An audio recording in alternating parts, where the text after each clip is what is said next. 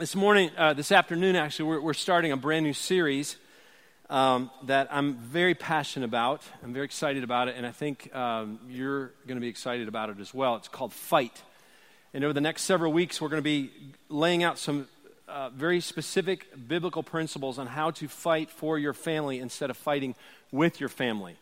Now, if you've been at Westridge for any amount of time, you hopefully have picked up on the fact that I'm very passionate about the healthiness of not only my marriage, but I'm also passionate about the healthiness of my family. And we also put a big emphasis on the healthiness of our staff and their families and our elders and their families. But our church also does a lot of work with church planters. And a lot of the work that we do revolves around making sure that church planters and their families are healthy and striving. Matter of fact, my wife and I wrote a book back in 2000, came out in 2012 called It's Personal. And it's all about helping people who are in ministry to have healthy families.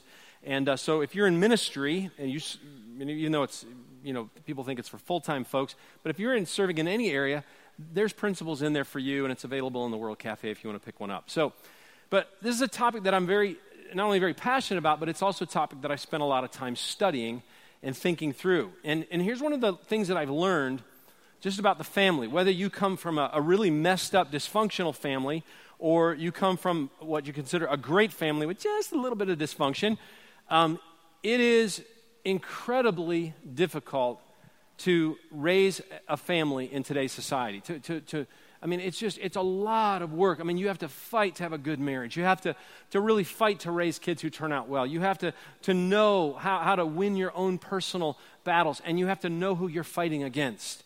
Because as we're about to learn, we have an enemy and enemies that are constantly declaring war, not just against us personally, but they're declaring war against our families. And I want you to know they are ruthless, they are nasty enemies who take no prisoners, they show no mercy, they are very deceptive, they operate with a lot of lies, and they're dead set on destroying everything that is good and godly and positive that you are trying to build not only in your life but in your home. But as we're about to find out, God has, in His amazing sovereignty and His love for us, He has created a solid plan for us to stand on solid ground against these enemies. And He's already given us everything we need. He's given us all the resources, the tools, the help, and the power to be able to fight very effectively for our families. Because God wants your family to be spiritually and emotionally healthy. He wants you to be spiritually and emotionally healthy. He wants your family, your marriage, your kids to be healthy, and He's committed to it. Please don't see it any other way. He is committed to it, but His plan only works if you're committed to following it.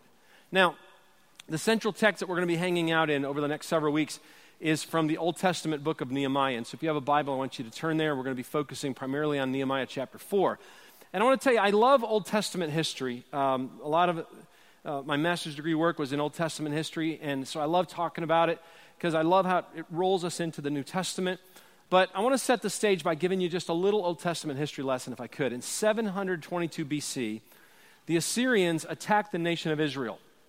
And over the next several years, many of the people of Israel were taken captive by the Babylonians. And when you think of Babylon, you think of Iraq, Syria, the Syrians, Syria, Iraq, that kind of thing. So it is during this time that we have some great stories that come out of the Old Testament from the books like Daniel and Ezra and the story of Esther. It's also during this time that the city of Jerusalem and all of its walls and the temple are completely destroyed. Well, 275 years after the city is destroyed, after the temple is completely ransacked, a young Jewish man by the name of Nehemiah is given permission by the king of Persia. When you think Persia, think Iran. He's given permission to lead an expedition back to Jerusalem to rebuild the walls around the city. However, when he gets there, he realizes that things are much, much worse than what he had heard. The city is a complete disaster. The people that live there are disillusioned. They're complacent. They've completely lost hope. So Nehemiah is deeply burdened. He's burdened by the state of the city of Jerusalem. It's a complete war zone. There's wreckage everywhere. He's also burdened by the complacency of the people. They've lost their will to rebuild. They saw no way that things could get better, and so they just lost their will to even try. Now, let me stop for a moment and say something about the power of a God-given burden. A burden, a God-given burden, is where someone decides that I'm going to take personal responsibility for something that's fallen apart. A burden is born when someone decides to take ownership of something that deeply needs someone to just dig in and grab hold of it. A burden is where things that are built to last are true, where they truly begin.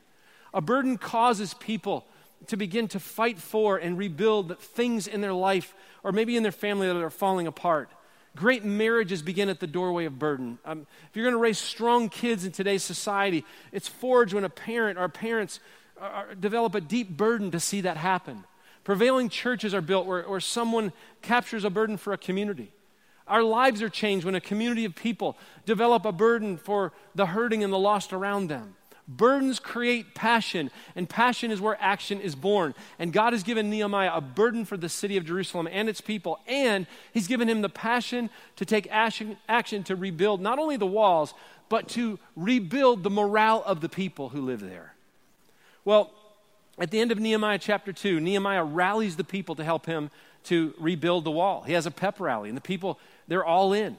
In chapter 3, Nehemiah lays out a very detailed description of his building plan. And if you look at it, what you'll see is that he assigns families to work together, to rebuild sections of the wall, to repair the gates that had been torn down that are all around the city. And as you get into Nehemiah chapter 4 and in verse 13, here's what Nehemiah says. He says, "So in the lowest parts of the space behind the wall, in the open places, I stationed the people by their clans with their swords, their spears, and their bows. However, while this plan and building is going on, something else is happening. Opposition had begun to be formed against what Nehemiah was doing and against the people. And the opposition didn't come from within the ranks of the builders, didn't come from the Israelites. It actually came from outside. There were 3 very specific enemies that arose to bring opposition to Nehemiah and the Israelites. One was a guy named Sanballat the Hornite. Another one was Tobiah the Ammonite. And then a guy by the name of Geshem the Arab. And the opposition started off as ridicule and mocking. And then it turned to personal insults and threats. These men and their followers threatened to kill the Israelites until they agreed to stop building the wall and the cities and the gates. And as this was going on, the people of Jerusalem just begin to become overwhelmed with fear. They begin to look at how much work that had yet to be done. At this point, they're only halfway building, and they're looking and going, there's no way that we can finish all of this. It's just too much. And so they begin to complain about how tired they are, and they begin to threaten to quit, and they begin to talk amongst themselves about how they're going to be attacked and killed. And so this great leader, Nehemiah, does what a great leader does. He does something brilliant. Look at verse 14. He says, "And I looked and arose and said to the nobles and the officials and to the rest of the people, 'Do not be afraid of them. Remember the Lord who is great and awesome, and fight for your brothers and your sons and your daughters and your wives and your homes.' And when our enemies heard that it was known to us and that God had frustrated their plan, we all returned to the wall, each to his work. And from that day on, half of the servants worked on construction, and half held spears, shields, bows, and coats of mail. And the leaders stood behind the whole house of Judah who were building on the wall. And those who carried burdens were loaded in such a way that each labored on the work with one hand, and the others held a weapon in the other." Now, I want to tell you exactly what Nehemiah did here. First of all, he brought the families back together. There were families working in different parts of the city. As the work was going on, families began to kind of scatter a little bit. And so he stopped the work for a moment, and he just brought everybody back together, and he unified them. Then he reminded them why they were building and why they were fighting. He said, this is about the future of our family. The rebuilding of the wall was to protect their brothers and their sons and their daughters and their spouses and their homes. He got them to focus on one goal together. He got them to focus on the big picture and the why behind why they were building. He then redirected their attention back to the Lord. He reminded them that God was on their side. He armed them with weapons and tools, and then he laid out a plan to fight for each other. Now, the parallels between what happened in this story and what is happening in our homes, I think is amazing. We're building something in our homes that has great value. We're building families. It's one of the most rewarding, exciting projects that we could ever take on. But it's hard, tiring work. It's exhausting at times. We're facing enemies that come against us all the time. But God has provided great leadership to guide us. He's given us a great plan to follow. He's put a great goal in front of us. He's given us a strong set of weapons and tools to accomplish the task. So with that story, with the story of Nehemiah as the backdrop, Westridge 1245, I want to ask you a few questions. Are you burdened enough for your family to fight for your family? Men, are you burdened enough? I want you to know there's a war going on in your home. There's a war going on in your marriage. Are you burdened enough to stop fighting with your wife and to start fighting for her? Ladies, are you ready? Are you burdened to start fighting for your husband and for your marriage? Parents, there's a war. I want you to know there's a war. I don't care if they're tiny or if they're 26 years old or they have your grandkids. There's a war going on for the hearts of your kids, and are you ready to fight for their hearts? And if so, is your burden strong enough that it's created a passion inside of you? And are you ready for that passion to take some action, to put some steps into place? See, there's an all-out war going on to destroy your family, and the question is, are you ready to fight? Well, if we're going to fight for our families, we must know the why behind why we're fighting. Now, as many of you know, if you've been here for a long period of time or whatever, when I was 10 years old, my dad, who was unsaved at the time, in 1976, put his faith and trust in Jesus Christ to be a Savior. And that decision came in the midst of my parents heading into a divorce. In a last-ditch effort to save their marriage, my dad agreed to go with my mom to marriage counseling. And God used that counseling and the prayers of my mom, my prayers and my brother Kevin's prayers, and what I believe to lead my dad to salvation. And that decision was a rescuing point, not only for my parents' marriage, but I believe for our family. A month before my dad died in 2004, God gave my brother Kevin and me a gift. We had a conversation with my dad about that counseling. We were sitting in an IHOP in Hiram and a little back table, and people probably wondering what was going on because with tears rolling down our face. And one of us asked him a question: why did you agree to go to counseling? I mean, come on, Dad, you didn't like our church. You didn't like pastors. You had family members that were actually, encouraging you and Mom both to get divorced. You and Mom were all but finished. And I'll never forget what he told us. He said, you know what? He said, I'm going to tell you why, boys. He said, because I looked at you when you were 10, and I looked at your brother Kevin when he was 6, and I decided to fight for my marriage because I loved your mom, and I was not willing to let someone else raise you boys. Now, when your dad says that to you, I mean, tears are flowing. Now, I want you to know, at that time, when all of that was going down in 1976, God had gotten a hold of my mom's heart. And she had become burdened to fight for him and our family through prayer. I would sit at the steps and listen to her. Her why to fight was for her husband and for her boys and for our family. Her why became stronger than her desire to quit. And as an unsaved man, my dad, his why became his 2 boys. When his burden became stronger than his desire to quit, he joined my mom in the fight together. And I know this for a fact. Had they not decided to fight for their marriage and their boys, there's no way I'd be standing up here in front of you today. I know that. There's no way my brother, who's sitting right over here, would become the man he is today. There's no way that God would have given us these 2 great wives that he's given us. And I'm just telling you, and I know this to be true, generations would have been impacted in a negative way. Here's the why behind why you fight for your family. It's your marriage, it's your kids, it's your sons, it's your daughters, it's your wives, it's your husbands, it's your grandchildren. It's the generations that will follow behind you that you might never meet in this lifetime. But you have to become burdened about your why, because when you become burdened, your burden will lead you to passion, and your passion will lead you to action, and you will begin to fight for your family instead of fighting with your family. Now, this next point is equally important. If you're going to fight for your family, you have to know who you're fighting against. Now, Nehemiah had 3 enemies: Sanballat, Tobiah, and Geshem. Now, I promise you, there's nobody sitting in this room right now or next to you whose name is Sanballat, Tobiah, or Geshem. All right?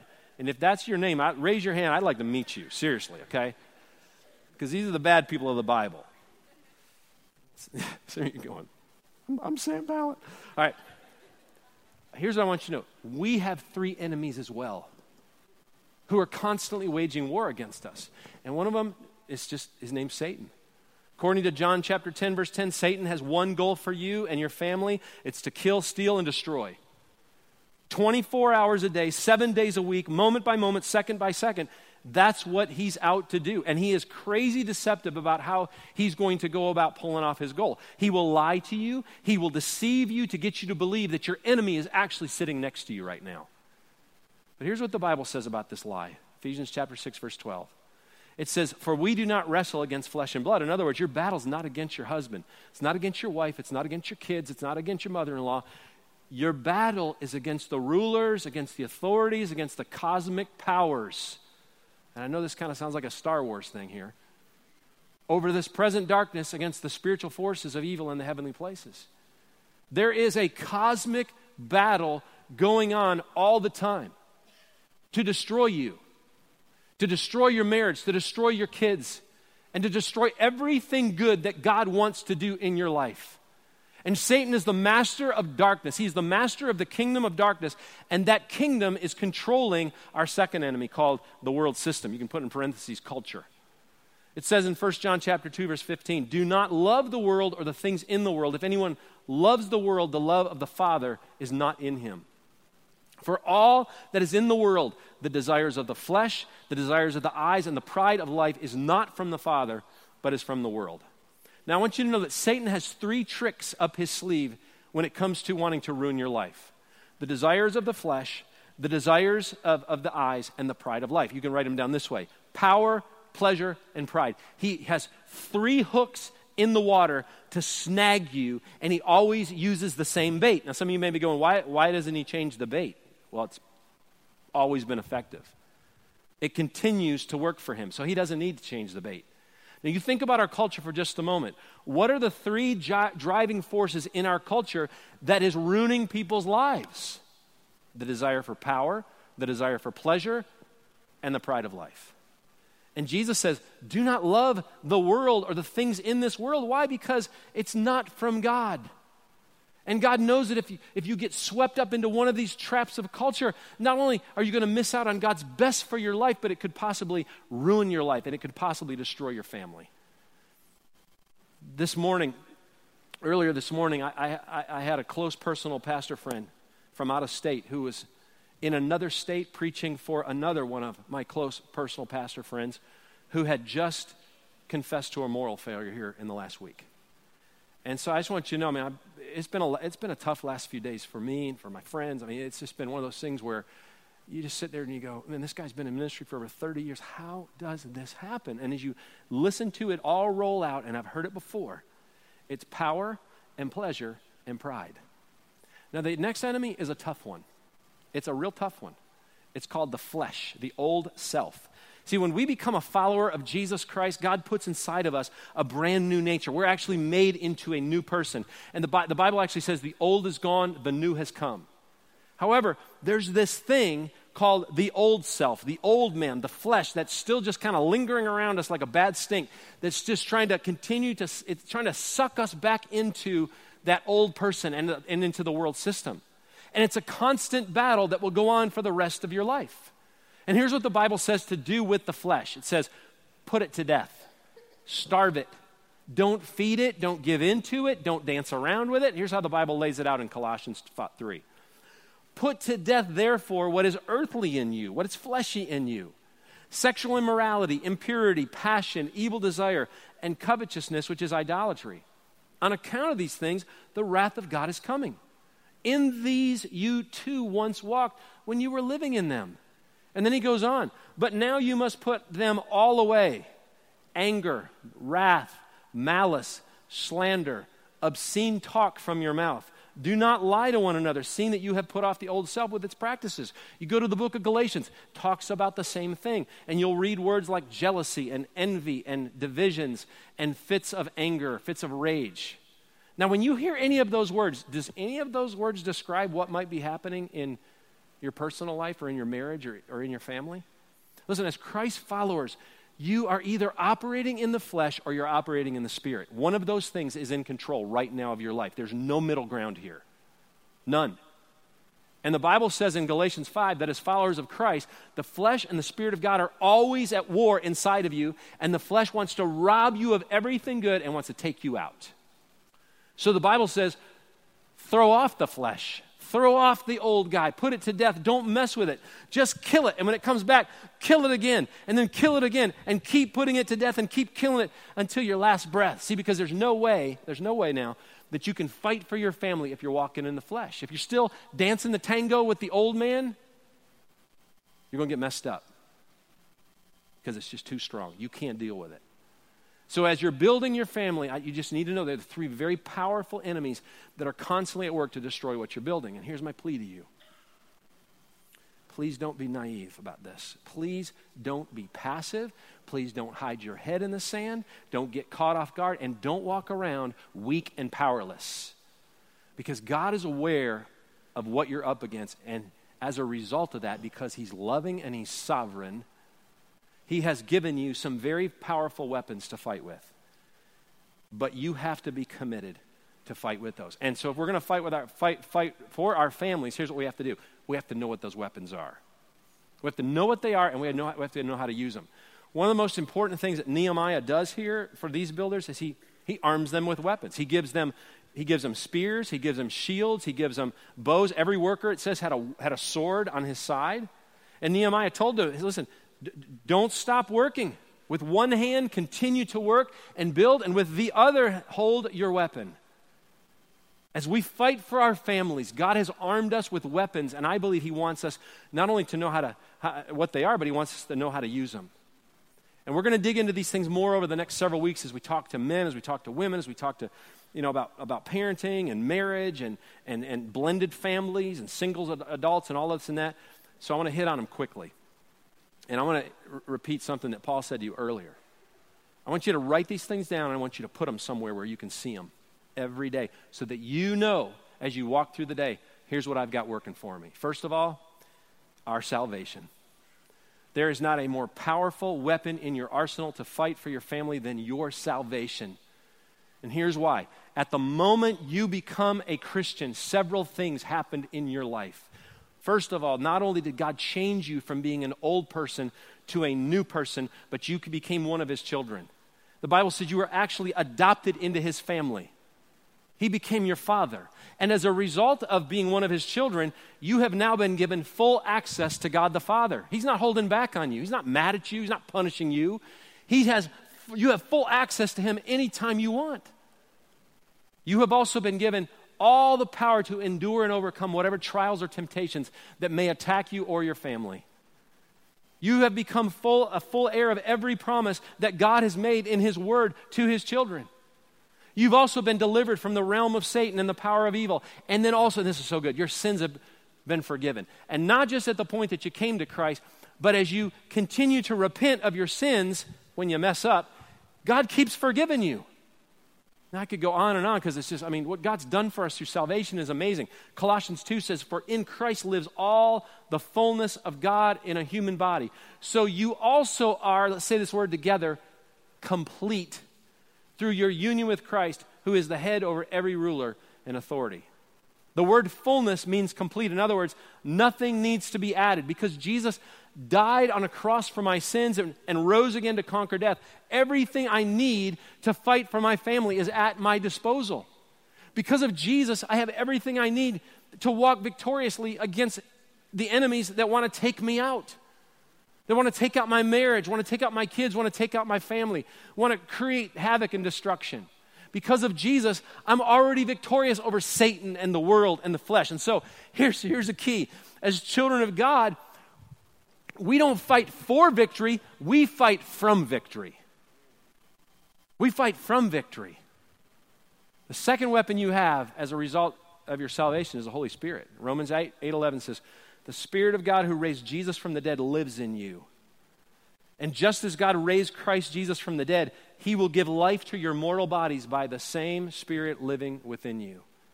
Listen, when you become a Christian, the same Spirit that raised Jesus from the grave begins to live inside of you. The same Holy Spirit that empowered Jesus to be able to do miracles, to live a sinless, He lives inside of you. And what does he do? Well, among many other things, Romans 8:26 says, the Spirit helps us in our weakness. Now, some of you may feel weak as a husband this afternoon. Some of you may feel weak as a wife. You feel weak as parents. Maybe you feel like your family's on life support, just sucking wind. God promises that his Spirit will help us, help you in our times of weaknesses. You say, how does that happen? We have to give him control. We have to stop trying so hard to run things ourselves and to do things in the flesh and do things in our own strength. And we have to give him control. We have to begin to depend on him to help us with our marriages instead of leaning on our own wisdom and our own strength. We have to let him take control of our parenting. We have to give him control over our purity and our desires. Because if we don't, what happens? The flesh takes over. And when the flesh takes over, that's when things begin to go off the rail. Listen, we have powerful, powerful weapons right at our disposal in the Holy Spirit. And you cannot effectively fight for your family and defeat the enemies that are coming against us without the Holy Spirit being in control. It just can't happen. The third thing that we have is God's Word. Now, one of the common things that each of our enemies have in common is deception. Satan, the world, culture, the flesh will all lie to you. Lie to your kids, lie to your family with the intent of jacking you up and destroying your life. You say, how do I combat lies? Because here's what you do. You replace lies with the truth. And where does truth come from? It comes from God's Word. Proverbs 30, verse 5 says, every word of God proves true. He is a shield to all who come to him for protection. And so as the enemies were hurling lies and insults to the builders that were building the walls and the gates, what was Nehemiah doing? He was speaking truth back into the lives of the builders, and he was saying this, remember the Lord who is great and awesome. Remember how powerful he is. Remember who he is and what he's done for us. Nehemiah wanted the people to remember the truth. The Lord had called them to build the walls, to replace the gates. Listen, when God calls you to build something, and here we're talking about building families, listen, he will shield you and he will protect you from your enemies when you come to him. Open his word in a way of say, Lord, as I open the word up, would you protect me? Would you use it as a shield against my enemies? And then, oh man, such a powerful weapon, prayer. Throughout this story, as their enemy was getting more and more hostile and the people became more afraid, what do we see Nehemiah and the builders do? They're praying for strength. They're praying for protection. One of the greatest gifts that I believe God's given Amy and me is that we both grew up in homes where we watch God answer some really tough prayer requests. We both watch God do miraculous things through prayer.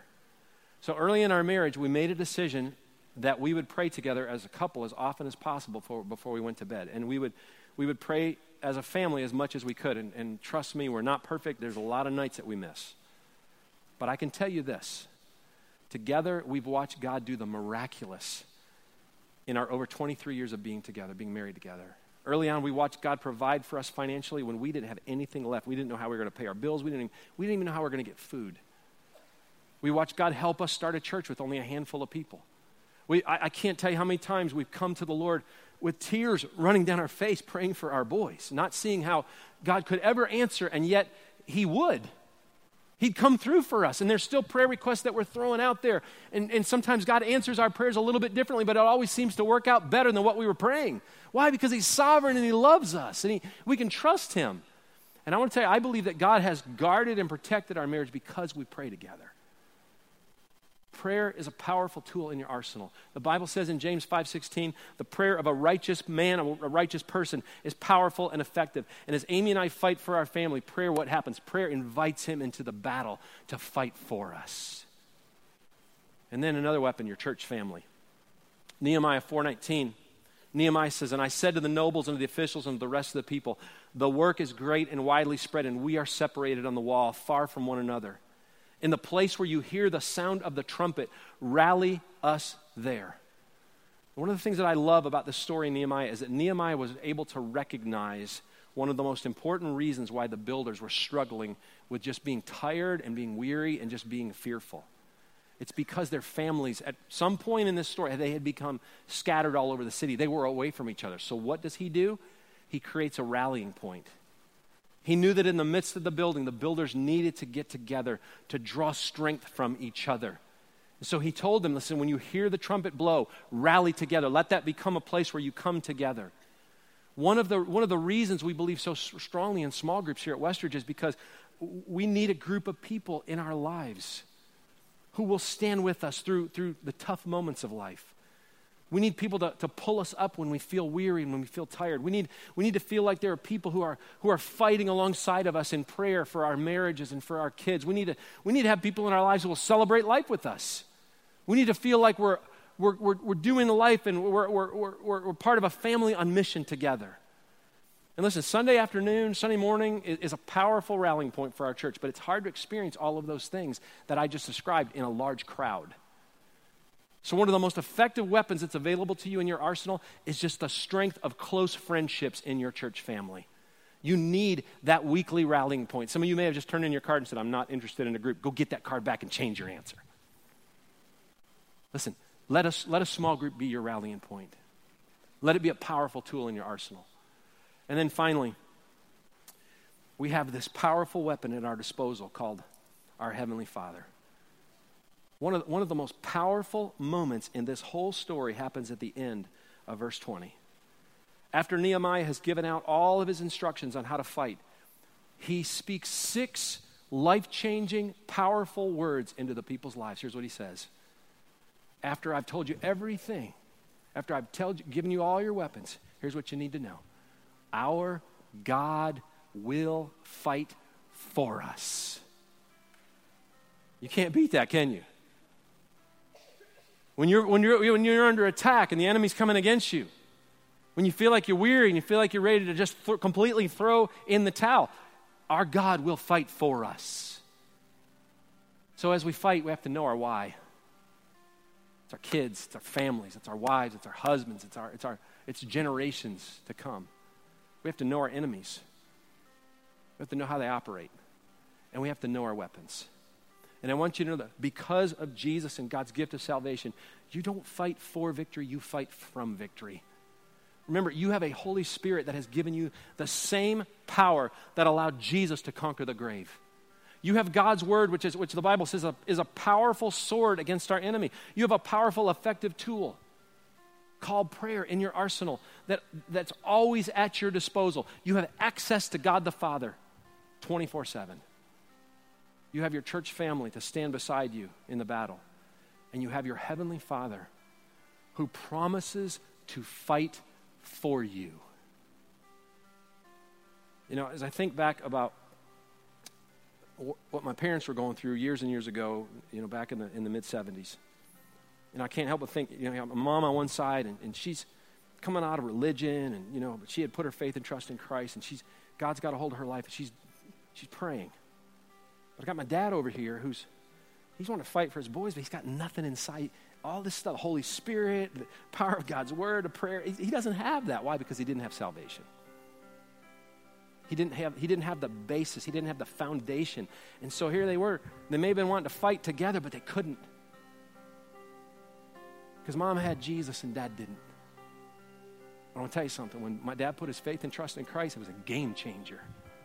Because all of a sudden, my dad had Christ, my mom had Christ. God pulled them together through the power of the Holy Spirit. They began to pray together. And I'm telling you, it just saved their marriage, saved their family, saved me, saved my brother,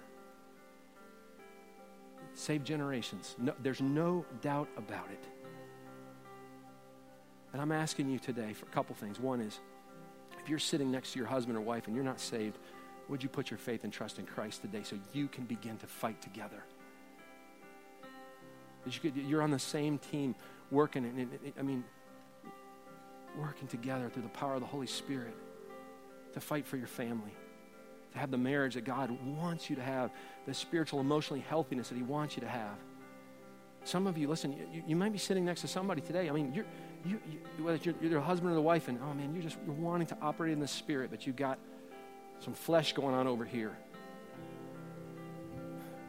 Would you come together this morning? Would you over here continue to pray with love for this person over here? And would you, if you're operating in the flesh over here, would you please die to it? Just put it before the Lord. Put it down in front of the cross and say, I'm putting that down. I want to walk with my husband, with my wife, I want us to be a powerful couple together so that we can have God help us to raise our kids and help us to raise our family and pour into our grandkids one day. God gives them to us. Or maybe you're a single person here today and you're struggling with purity and you're just wondering if it's worth it for you to remain pure. And listen, it's worth it. Keep fighting. Keep fighting. Because you'll never know how God's using you, how God is using your testimony, how God's using your purity, how God's using your desire to walk with him to impact the lives of others around you.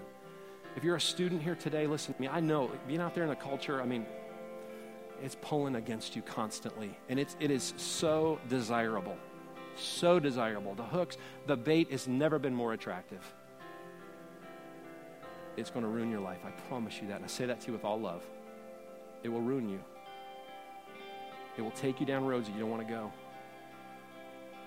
It will just squash everything good that God wants to do in your life. And my prayer for you today is that you will see that, recognize that, and put that in front of God and go, no, this is not who I am as a child of God. God has so much better for me, and that's the road I'm going down. Would you bow your head for just a moment? If you're here today and you have never put your faith and trust in Christ, you've never had that foundation of salvation in your life, pray with me if you would. Say, Lord Jesus, right now, please, let the old become new. Create inside of me a new heart. I receive your free gift of salvation. I am sorry for my sins, Lord. I repent of my sins. Jesus, you are the Son of God. I put my faith and trust in you alone and what you've done for me on the cross. Thank you.